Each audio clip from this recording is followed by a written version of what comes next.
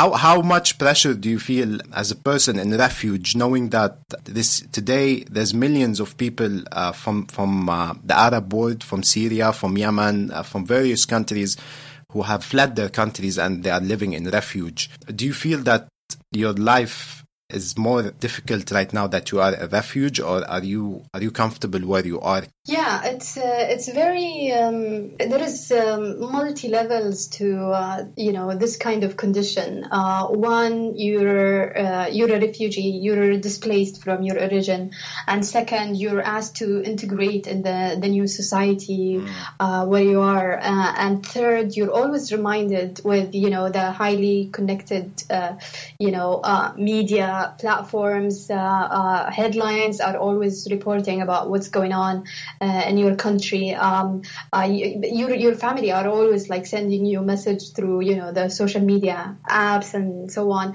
And then also like you're always reminded of the conflict from the network you create in your displacement. I have a lot of friends from Iraq, Palestine, Syria, and so on. So a lot of my friends are a product of being displaced from one conflict or another.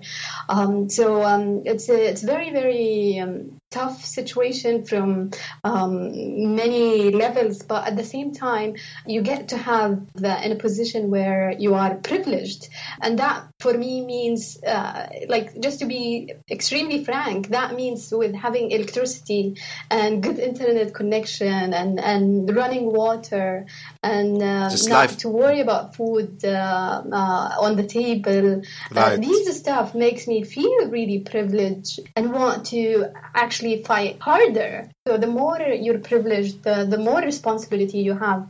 And I think that what keeps me going, even though the situation is extremely dark, and I believe that we're going into a very painful circle, with the revolution circle. It's if you look back to history, this is very common pattern where you have counter-revolutions or extremist groups taking advantage of the vacuum of power and so on. So I believe that we're going into this very painful transition, but at the same time I try to have a very something called in, I think, sociology or psychology, something called tragic optimism, right. Which means that you accept the reality, but at the same time you have to have the courage to confront the challenges and to look forward for the future. And I think with the current situation back home in Yemen, you must have a lot of courage, Sarahatan, you spoke about basic necessities of life, that you are happy to have those. And maybe a few years back, we didn't think in the region about those basic necessities that one day would come and would become so hard to attain.